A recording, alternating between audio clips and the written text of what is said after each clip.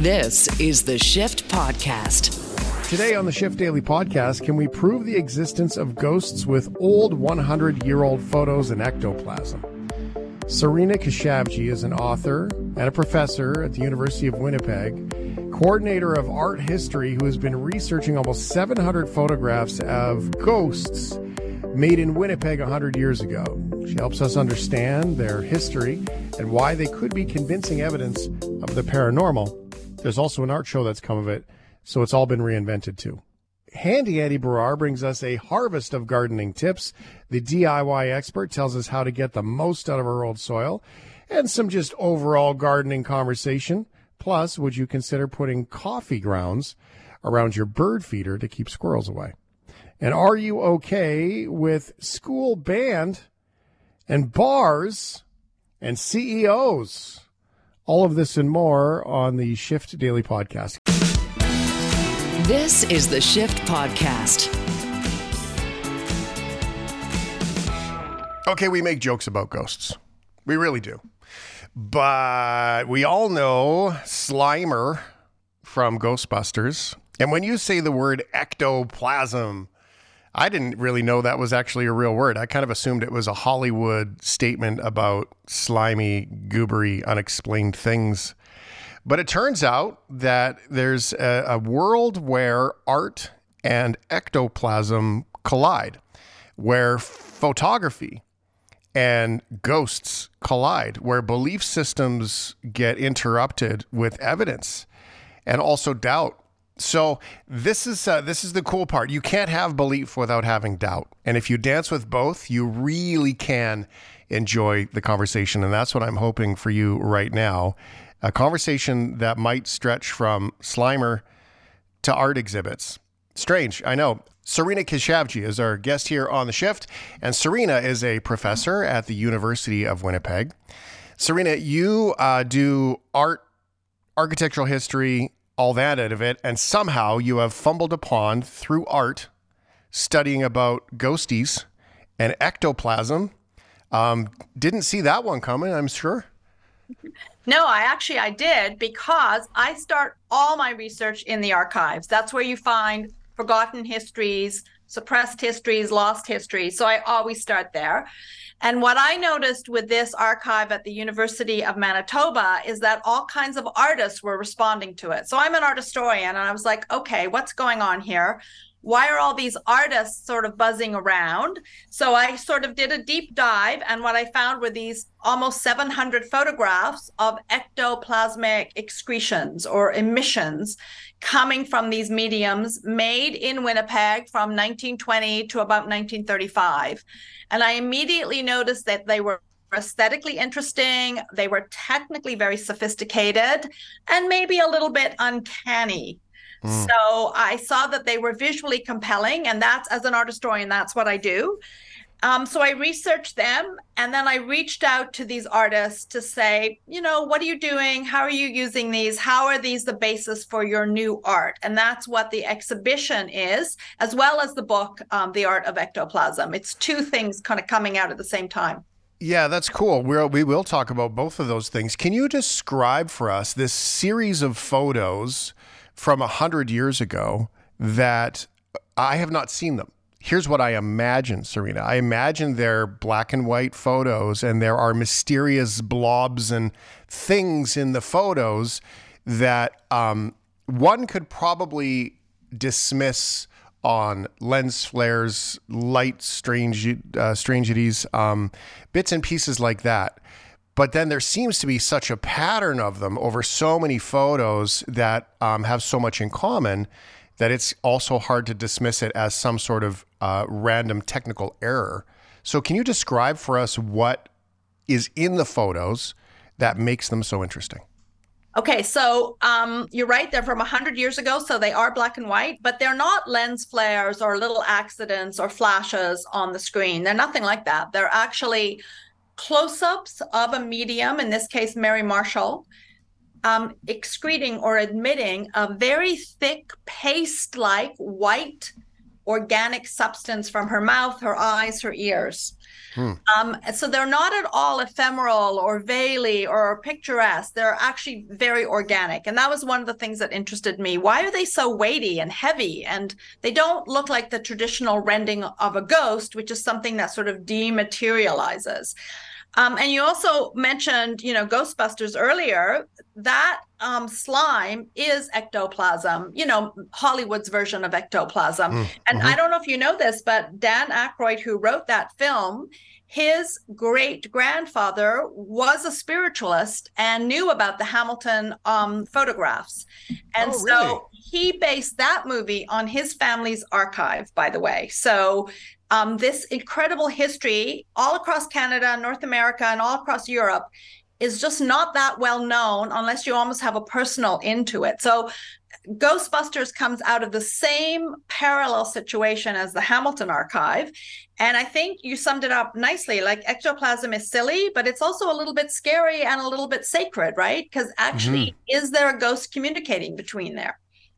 Well, it does lead me to believe, to the word, appropriate or not, you can tell me, but it does lead that sort of possession haunting part if it's presenting in the way that you describe it, coming out of mouths and noses and eyes and those things. And that leads the mystery and the scary part to go, well, wait a second, what was going on in the background there to cause this to be? Now, I'm assuming there's not a lot of ectoplasm labs around the world that are researching these things, so it must be difficult to learn this, or is it quite easy?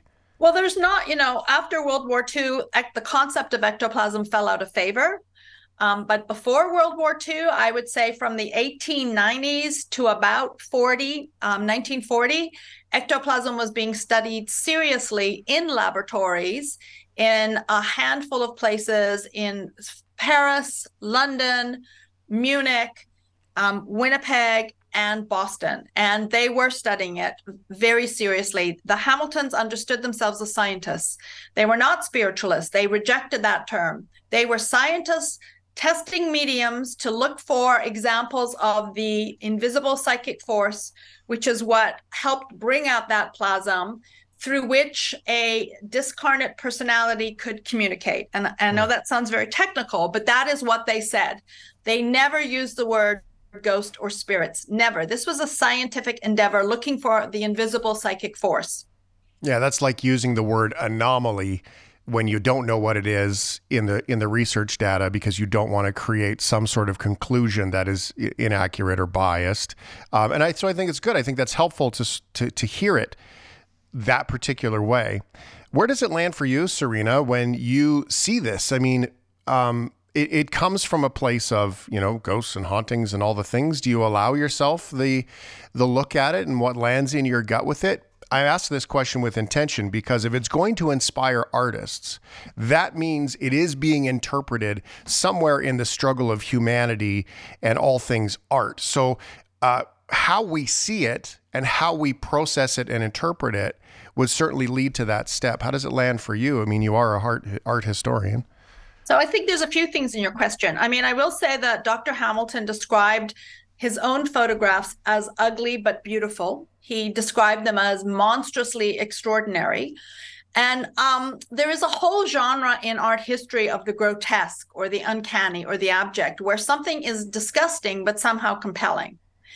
The surrealists did this. A lot of the surrealist artwork is really hideous, or it is based on like organic emissions, but somehow that is attractive to us in a certain way.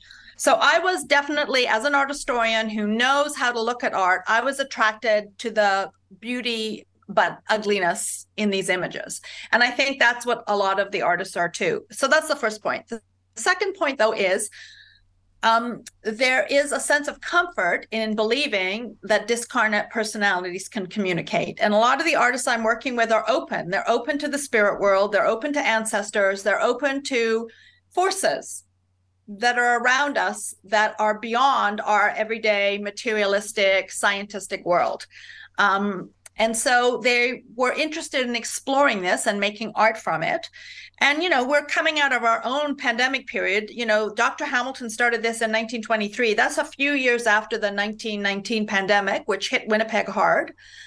And I think there is a sense of comfort in a bereavement ritual, which makes you think maybe there's something more after death. Mm. So So, I know he was working around those notions as well. yeah, that's interesting to say that, I don't need to, the way that I hear that through my own listening is I don't need to explain it, but I feel like it's kind of all right, you know? That's great. Yeah, that's Yeah, exactly what I'm saying. And I'm yeah. not interested in figuring out, like, I've looked at the glass plates. There's no forgery on those plates. I can tell you that. Oh, And that's enough for me. I don't know exactly what happened, but a lot of people took comfort. A lot of people, in Winnipeg, it was all the elite settlers sitting at his table working with him, very important men and women, and they took comfort in this. They were interested in it. They took some comfort in it. They thought it was worthwhile testing. And so I'm looking at it as a cultural phenomenon. What brought all these people together? What are they doing? How are they explaining it? And that for me is really interesting as this sort of lost history. I mean, if nobody knows that this went on, it's not that well known across Canada. It's not even that well known around Winnipeg that someone was testing for ghosts essentially for 12 years in Elmwood, off Henderson Highway. well, Winnipeg's geographic history way back in time with Indigenous story is so deep. That's fascinating to me. You've spoken about, and I don't even know if this is part of your purview with this, but I'm going to honor the fact that it does come up. 1920, 1923, 1925, that was a big era of change. In fact, if ever we really could connect to that, electricity was coming into people's homes, and that scared a lot of people as well. And it's kind of like today with AI, right? The way that I wrote about electricity and AI in conversation with some friends was that pretending to know what electricity would look like. Actually, let me just grab it so I can be exactly accurate. Believing you know what AI is going to do to our world is like thinking you could have possibly known that one day you would be reading this on an iPhone as electricity was getting wired into your house for the first time in 1920. It was a big era of change, and it pushed so much forward. We saw contemporary as we know it as contemporary. Jazz music, the flappers, electricity, cocktails, everything started to change through life in that era. There was a lot going on. So the openness to change might have been strong. Have you noticed that? And have you noticed it being different from the Hamilton study versus everything that's going on in and around Manitoba and Winnipeg that you've learned?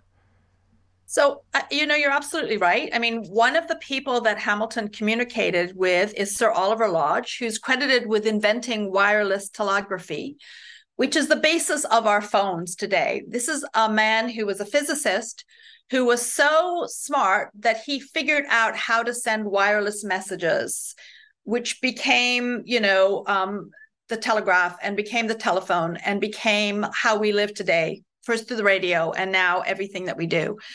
That was a man who was writing to the Hamiltons, discussing spiritualism with them. So you're making this comparison of these new technologies that were coming in that people were very new, and there was a lot of them, from electricity to the X-ray to the telegraph. They're pouring in, they're very exciting, and they're revealing unseen worlds. Or you can speak to someone over a distance. Imagine the X-ray. With a certain light, I can see the bones in my hand. And Dr. Hamilton used this. Why he was able to find a new technology, which is the camera and which is the flash, to show us that there's an invisible force out there that we just hadn't discovered, just like electricity. It was a new force, and he was going to help us discover it.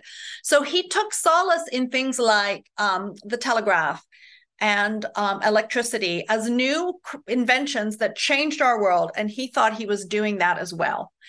And I think you're right. There are these, not just the technological and industrial changes, there are also lots of different kind of societal shifts happening in the late 19th, early 20th century, including the war, including the pandemic.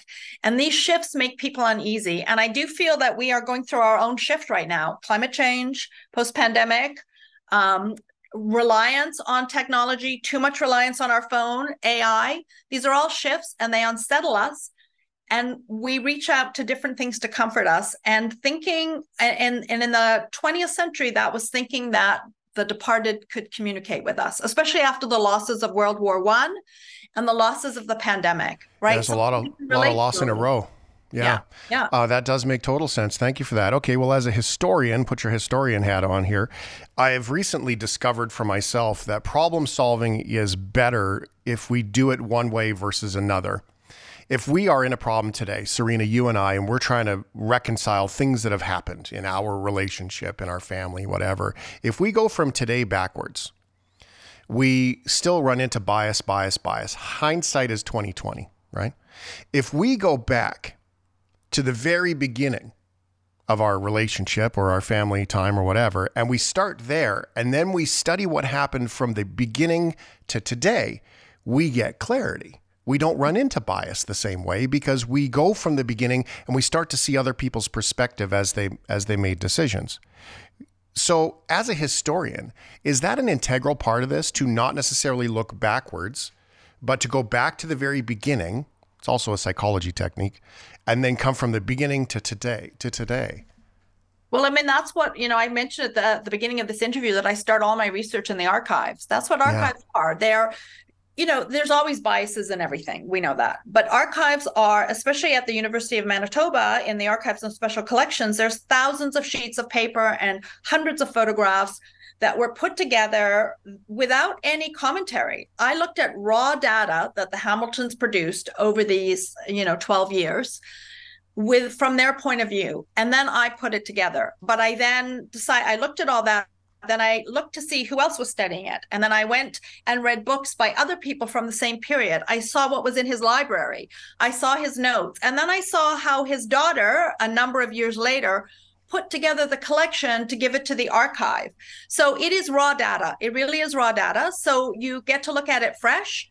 I brought my own biases to it for sure, but there's enough secondary literature on those changes in the 19th and 20th century that I was able to figure out what some of his impetuses might have been for him to land up doing this place. But just his own writing, he was a good Christian. He was a Presbyterian. He was a leader in his church. And he thought that the Bible actually proves that life exists after death, but that they just weren't disseminating this enough, and that his studies were going to help all Christians around the world believe that life continued, immortality, heaven, a concept of heaven. And that's what his big picture was, right? So something actually very comforting. Wouldn't we all want to know that life continues? Yeah. And what's the secret, right? Just do this, snap your fingers twice and you're good. A little evidence to make everybody feel better. But that goes back to your point of saying that there was an awful lot of loss with the war and the pandemic at the time. That peace of mind certainly would have been welcome. That's for sure. Serena Keshavji is our guest here, art historian, University of Winnipeg. Ectoplasm in photos. It's tough to prove that that's what it is, but it is occurring. It is evident, and it is inspiring artists today. So how does that work that for you, that you see that this is translated into the beauty of art, especially with Winnipeg artists? So that was one of the things that I kind of surprised me when I was doing this research, that I was coming across all these artists. And a few things happened, I think, to put this in place. One, I think the photos themselves are very aesthetically compelling and interesting, and so people are drawn to them. But beyond that, the photographs were digitized in 2001 by the former head of the archives, Dr. Shelley Sweeney. And that was a very, very good move. 2001 to have digital material is very early in Canada. So she took the time and the effort and the money, and she put them online. And then as the web just exploded, people found them. They found them by doing searches, and they're very high quality photographs with all the, information around them. And that's what artists were drawn to. They also did a YouTube video in 2008, which I'm also told is quite early. So those simple moves disseminated it far and wide, and many, many artists discovered it that way. And then some of them came to Winnipeg, they traveled to Winnipeg, they applied for grants, and they saw them in person. Some of them just worked with them digitally forever. So the Art of Ectoplasm then and the Undead Archive, which are the two things that are happening in this next week, I reached out to all those artists. They've shipped their work here. Some of them are traveling here this week to open the exhibition. Some of them have just sent their work. They couldn't make it here, but we have over 25 artists who have worked with the Hamilton photographs directly. and they've made art. So anyone who's in Winnipeg can come to see the show this week. It's in 3 venues across the city. And I think they will be pleasantly surprised by this fantastic contemporary art in all media, by the way, in analog film, in digital film, in stop motion, in paint, in crochet, in felted wool, anything you can imagine. We have a version of it in ectoplasm. That's absolutely wild. It does. I guess that's the struggle of humanity, right? What comes first, the chicken and the egg? In this particular case, what comes first, the art or the science? That's really the humanity in a nutshell. Okay, now you have your art book coming out, Serena. Help us understand what that looks like and when can we see it?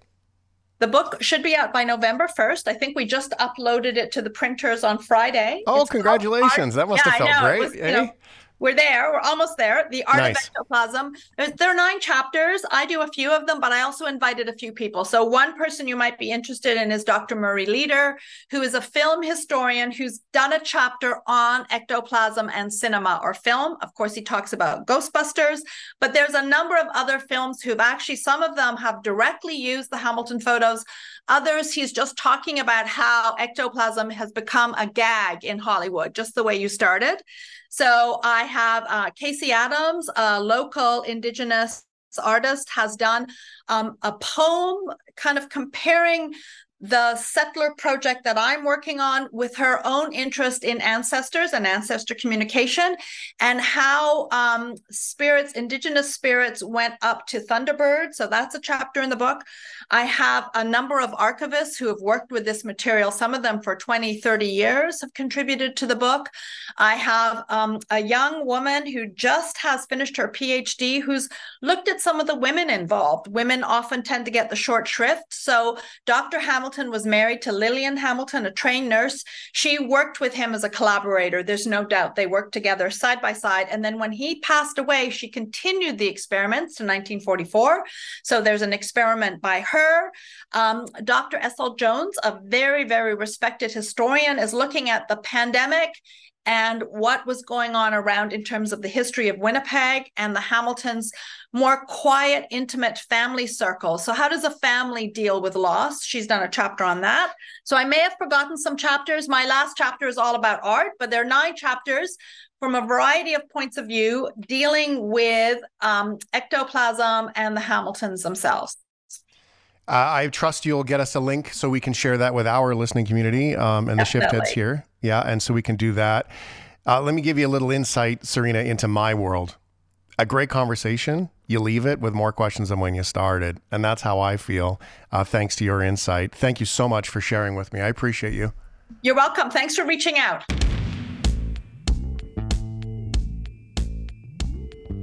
This is the Shift Podcast.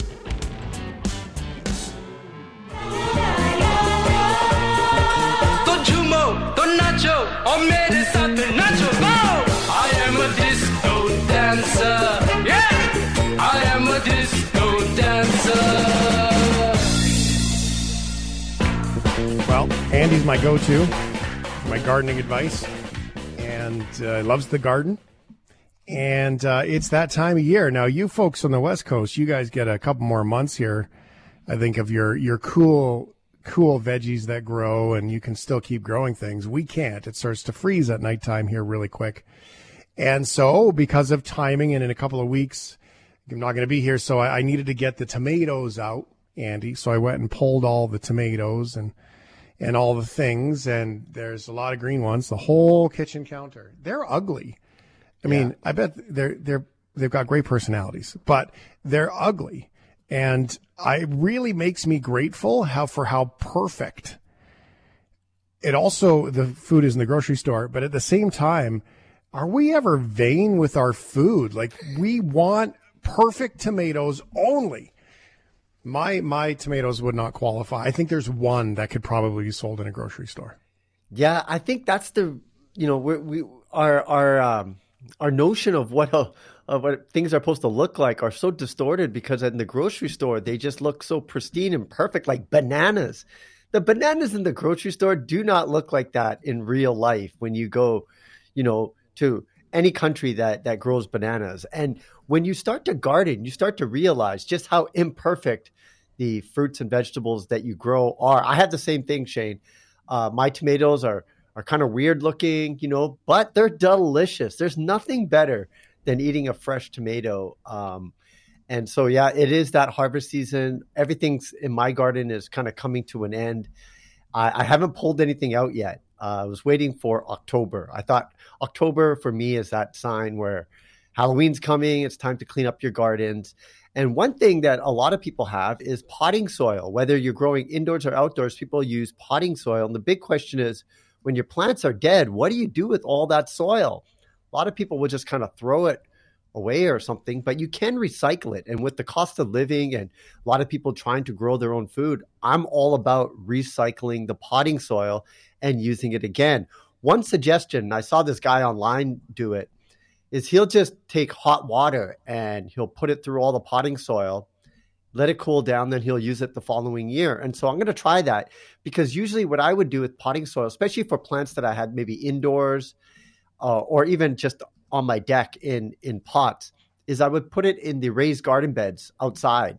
So they would become outdoor soil. And of course, you're never supposed to use the outdoor soil indoors, because when you buy potting soil, it's a combination of topsoil, cocoa, peat, moss, and other various nutrients. But you can add fertilizer to it again for the next year and keep that soil going year after year.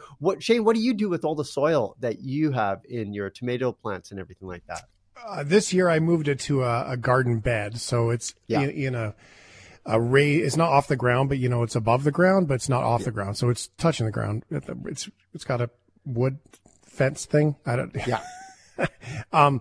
I have totes, like Rubbermaid totes is what I used to do. Is when I would pull things out of the pots in the past, I would shake all the dirt out into the Rubbermaid totes, put the root balls or whatever the garbage was into the green bin, and then I would just save the dirt. But inside the totes, then you can leave the lid off for a little bit and let it all dry. And usually by the time you go to use it in the spring, for me anyway, it would be so dry, like it's bone dry at that point. Bone dry, yeah. Yeah, and so you got to add water kind of slowly and stuff, because otherwise it just turns into soup. Yeah, but that's what I do. But I don't even know what I'm doing. I mean, I'm the guy who goes and buys a bag and puts it in a tote and leaves it in his garage for the winter. I don't really know.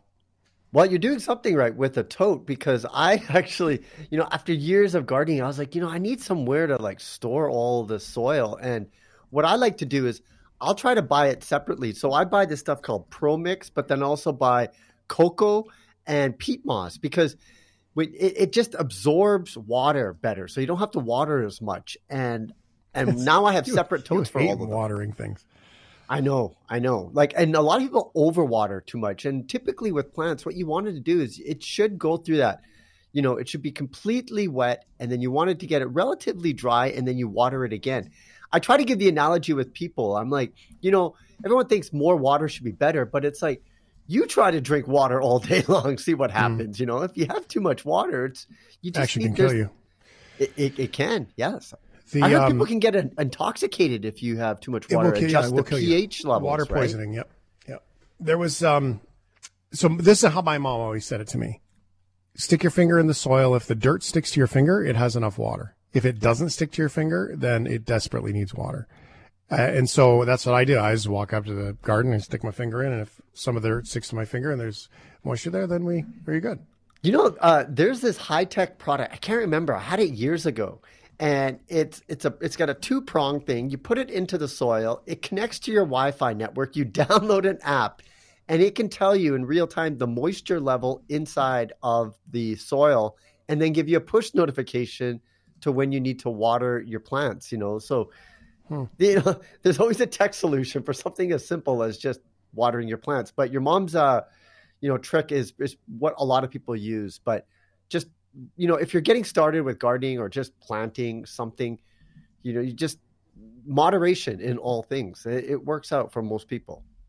It does many different ways other than gardening too, Andy. Good advice right there.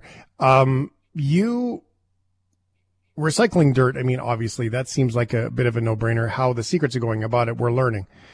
We have this note here. It says coffee grounds, bird feeders, and I don't know what any of that means. I know that there's some different opinions on coffee grounds and reusing them in acidity and pH and all these things. So are you trying to grow birds now?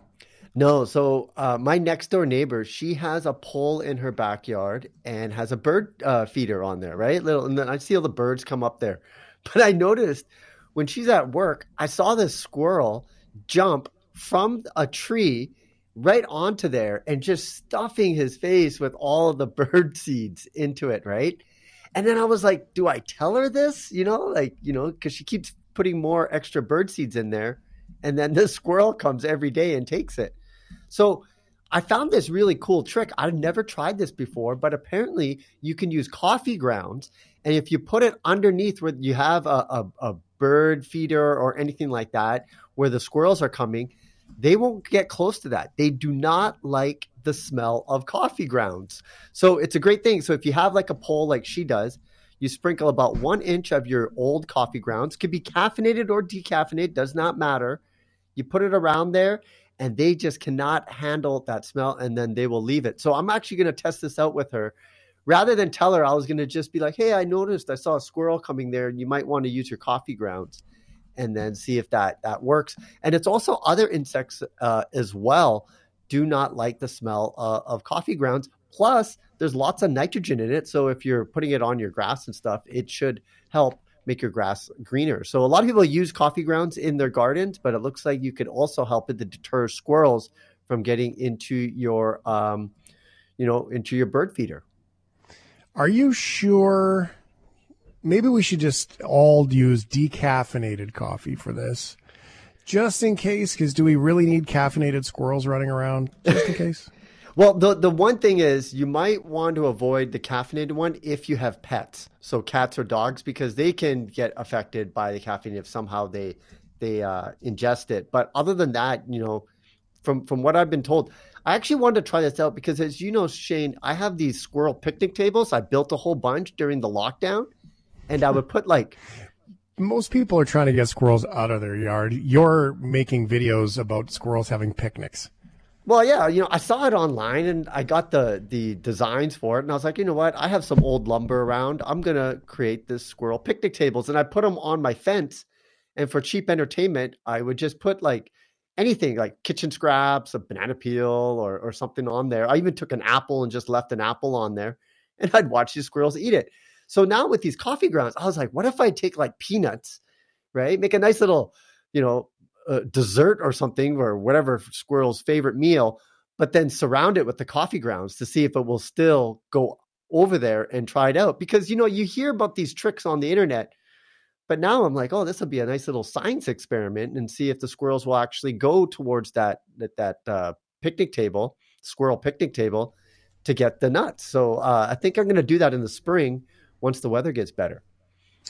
That's what you came for. Squirrels and picnic tables here on the shift. Always a surprise. Text from Teeny in Calgary, Shane, Ryan, Jono, and Andy. Tomato hack from Merrill on QR in Calgary. They do a gardening show on Sundays. Thanks for that, Tina. Actually, they used to come on after me. There was a season there that I did that show before them. It says, pick your tomatoes in the morning. They're sweeter before the sun hits them. Something to do with sugar storage in the plant. Oh, that's a good tip. Did not know that. Yeah. Hey, so one thing I'm going to try this year, Shane, another thing that I learned, because I've been growing a lot of pepper plants. And if you've ever tried to grow a pepper plant from seed, boy, oh boy, does it take forever. It takes 3 weeks for it to just germinate. Then you have to let it grow even before it starts to produce the pepper. But I saw online of lady, what she did, she pulled it all out of the ground. This was outside, shook all the soil off, so it's just the root, put it into a pot and brought it back indoors. And then she has a light on it and you can then, keep it alive inside and then replant it outside later on. So great trick, except what are you going to do if you have a lot of these pepper plants? You almost need an indoor garden, to handle them because they're pretty large. And, but it's a great little trick if you want to keep those peppers coming without having to grow from seed again.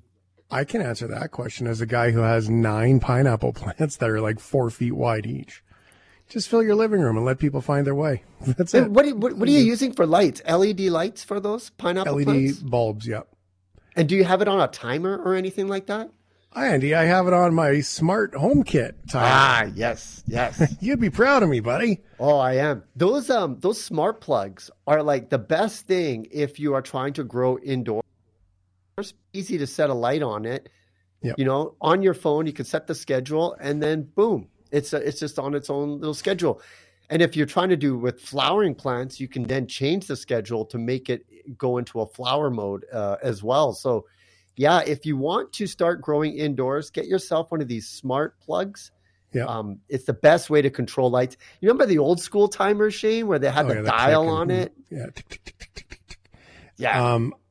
So what I do is I use the bulbs. You buy them at Home Depot. They're not great. They've got to be really close to the plant. And if they get it's like a real threshold. If they get too close, they'll burn it.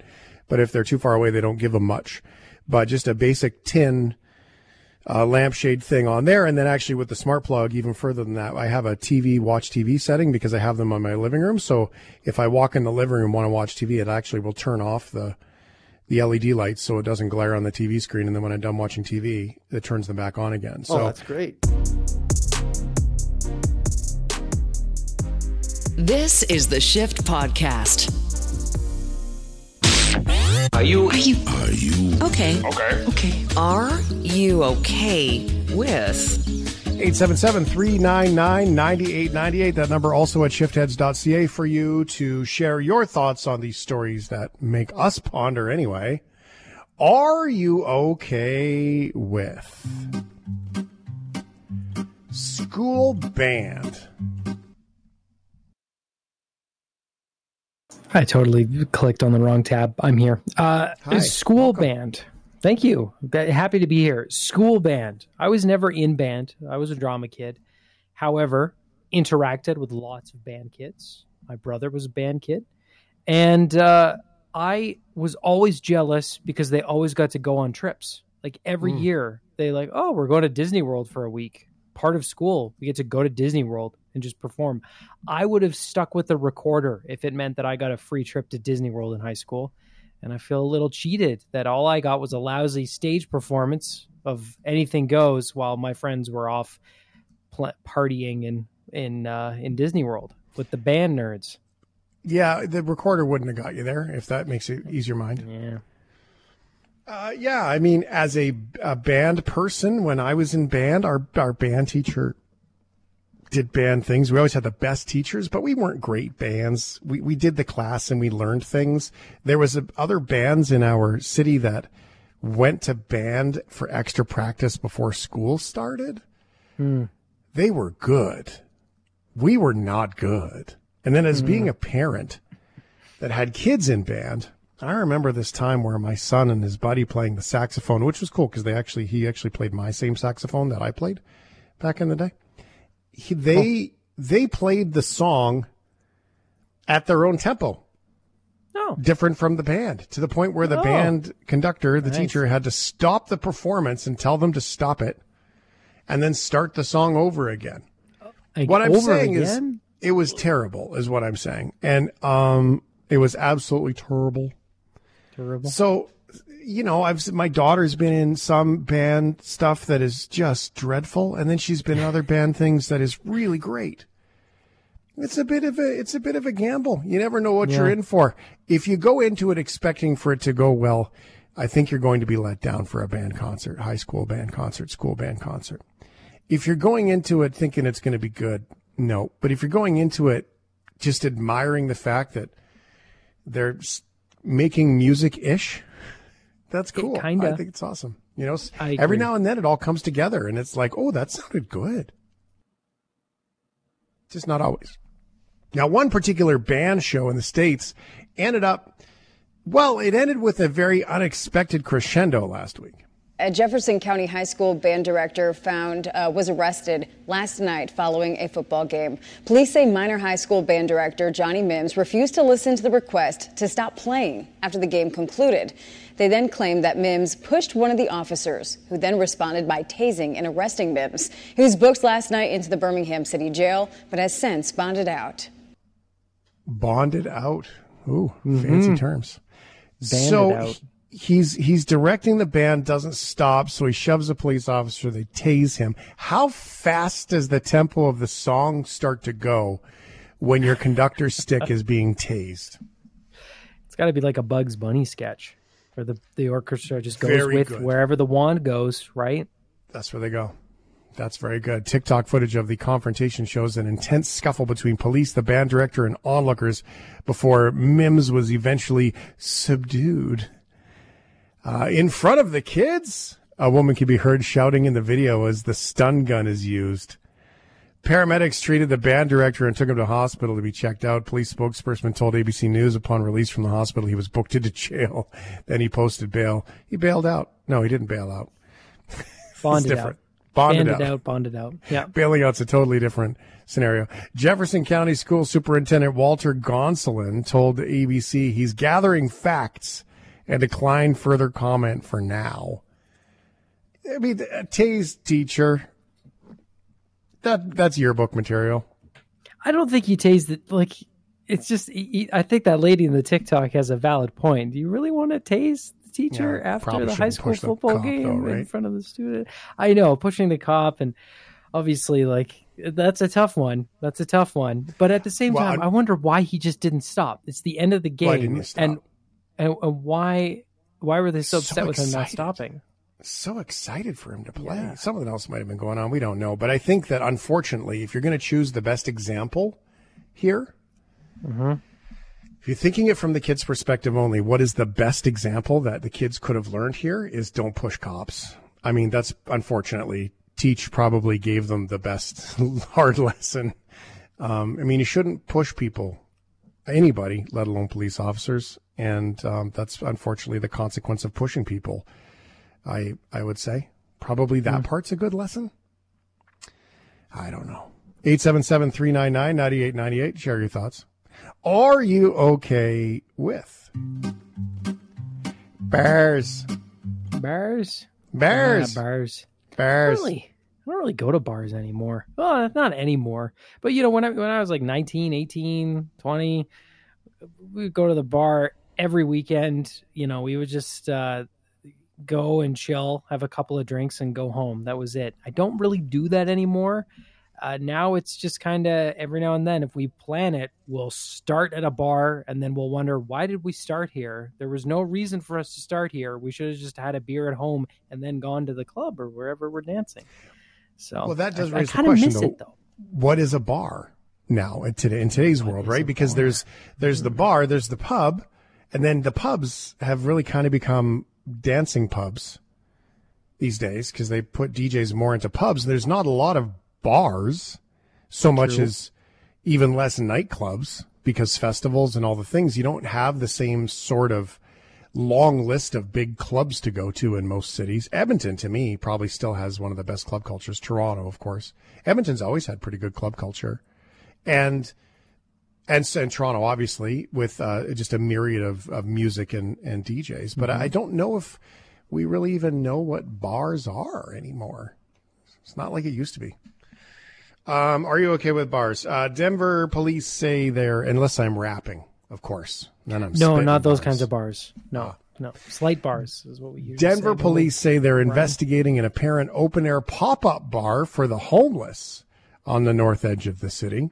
Police officers and other city officials were at the encampment Monday after Sanchez, after their, wait a minute. Hold on. Is this? How would you like to? Would you like to translate from that one for me?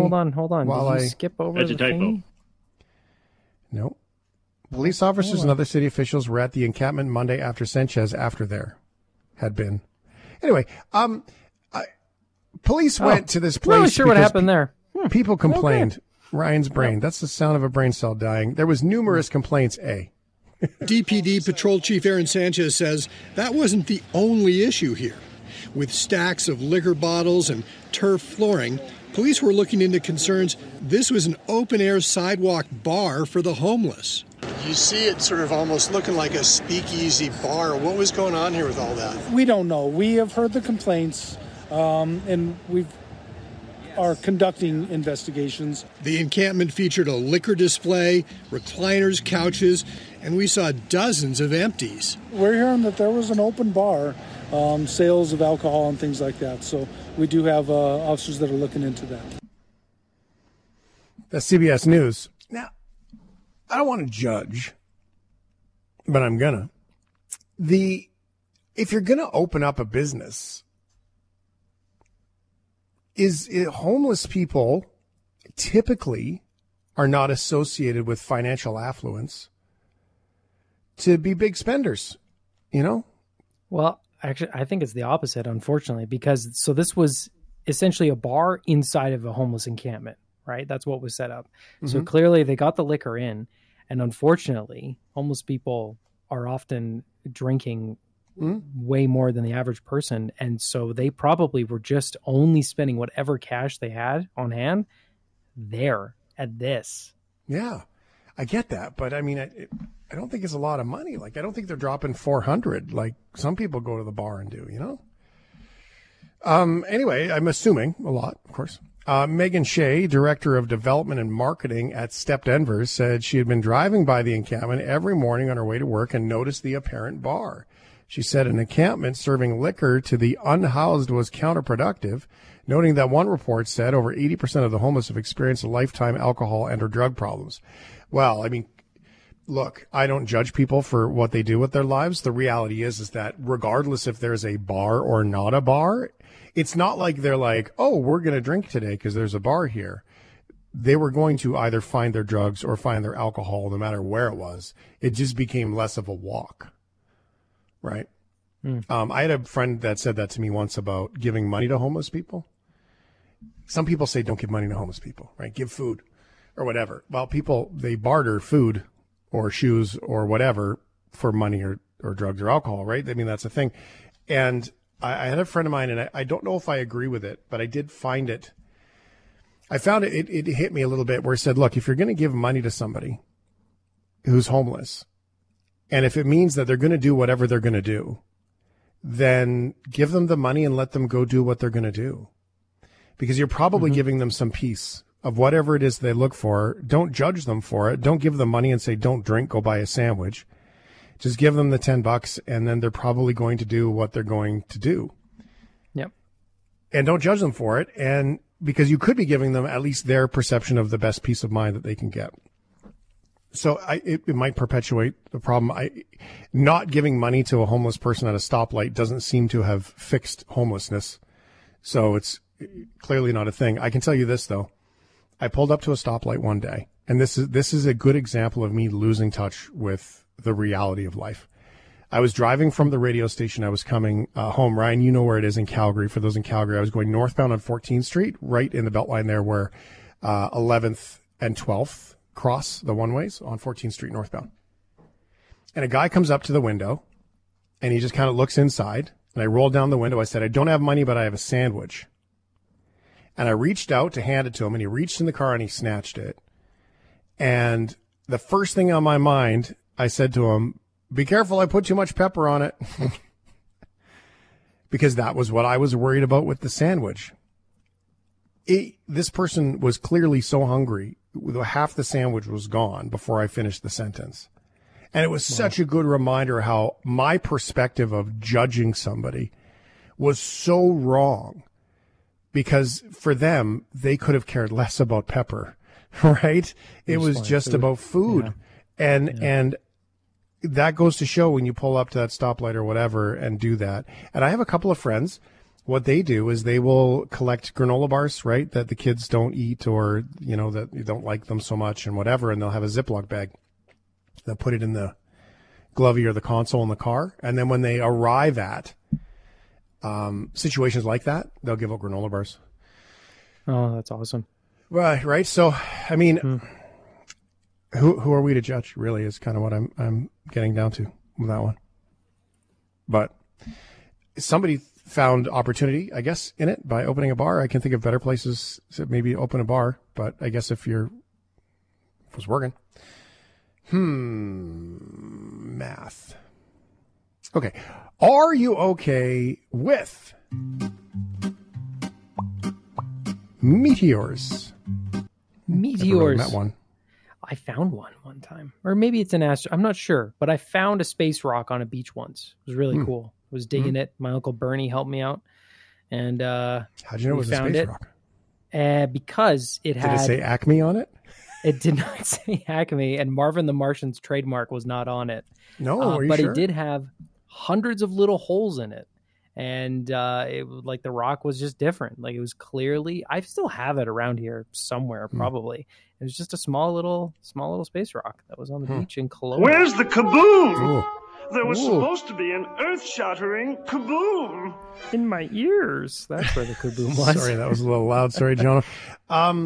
Astronomers in Ireland were thrilled after discovering a giant hole on a local beach. They thought it might have been the site of a meteor strike, but the reason that hole was there wasn't out of this world. Now, finally, this lunchtime, the mystery of the hole on the North Dublin beach has apparently been solved, denting the hopes of a local space enthusiast who had hoped it was the site of a meteor strike. But footage emerged last night of two men digging a hole on Portmarnock Beach. Local astrophysics buff David Kennedy was startled by the discovery and thought a rock he found in the hole might have come from the skies above. Today, he says he's disappointed, but he's still getting the rock analysed in the hopes that it wasn't a completely fruitless discovery.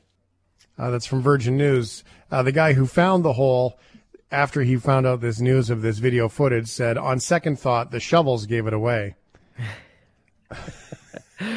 Have you seen the theory that, like, at the beach, men have a natural desire to dig a hole? It's all over TikTok. I'm in this camp. When I go to the beach, I either want to build a sandcastle or dig a hole. That's it. I don't know why. Can't explain it, but that's what this story is. That's why those guys dug that hole. There's video of them doing it. It's just because they wanted to dig a big hole. That's it. Never had the urge, Ray. Never had the Never? urge. Never? Nope, never. Oh, man. Let me have a nap, sit, read, ponder, listen to some Hawaiian music. I'm all good. Virgin interviewed local astrophysics enthusiast Dave Kennedy, who is certain that a rock inside the hole was an asteroid that came from above. Hope it didn't come from below. As you can tell, here's a scorch mark on this side here, so that would have been at the angle that it came down at. A video widely shared on social media revealed that three men, Charlie Wallace, Peter McAvoy, and Charles Flood, of course, it seems very Irish to actually name the guys, dug the hole with three plastic green shovels. At least they were green like Martians. Yep. That's nice. Okay, are you okay with CEOs? I don't know. Like, some of them are cool, doing cool stuff. But I gotta say, income disparity. I'm watching Succession right now, which is a show about like billionaires trying to, build their empire and keep it alive.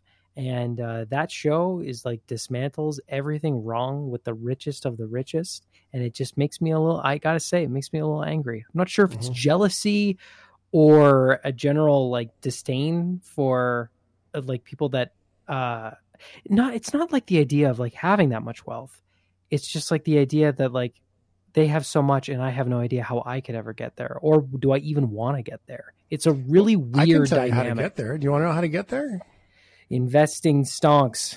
No. No, take on the same amount of responsibility a CEO takes on. The amount of responsibility a CEO takes on is staggering that they have to do. And so it's funny how you see it as money and separation and class disparity. I see it as responsibility and leadership. Like it's totally different. It's not about the money at all. I mean, the budgets that these people are working with, the tens of thousands of employees in some cases, it's staggering and impressive what they go through. Nowadays, it's not easy to relate to CEOs for some people, money, power, all those things. There are people that become CEO career people. That's what they do. They bounce from business to business. An Undercover Boss was created to take those CEOs into the workforce. Great show.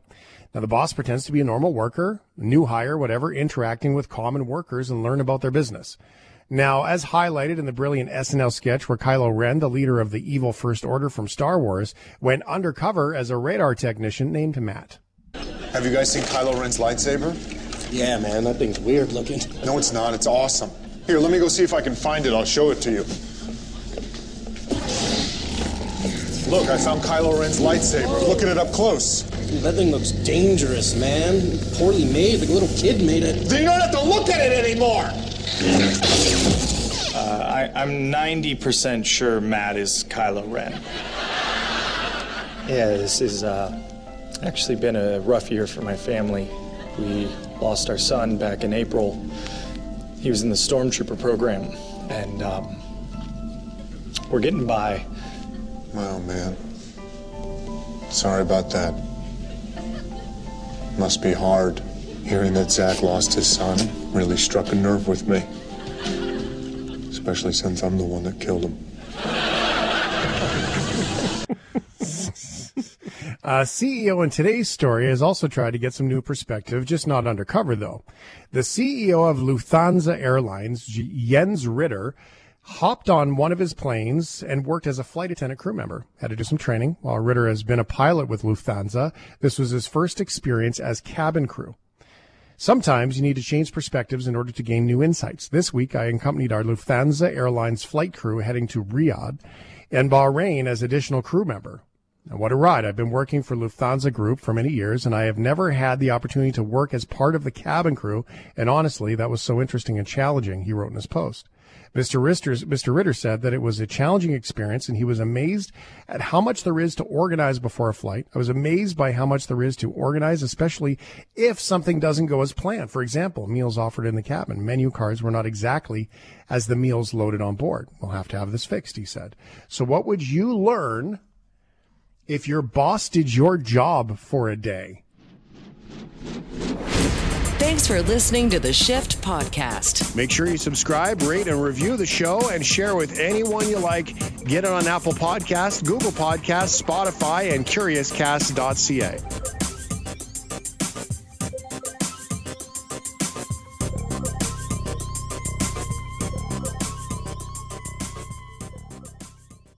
For most of us, crime is something we see on the news.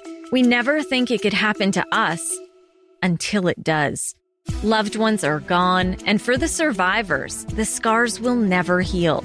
I'm Nancy Hixt, a senior crime reporter for Global News. And on this season of Crime Beat, I'll take you inside some of the most serious crime stories I've covered. Season 6 of Crime Beat is available now on Spotify, Apple Podcasts, Amazon Music, and all podcast platforms.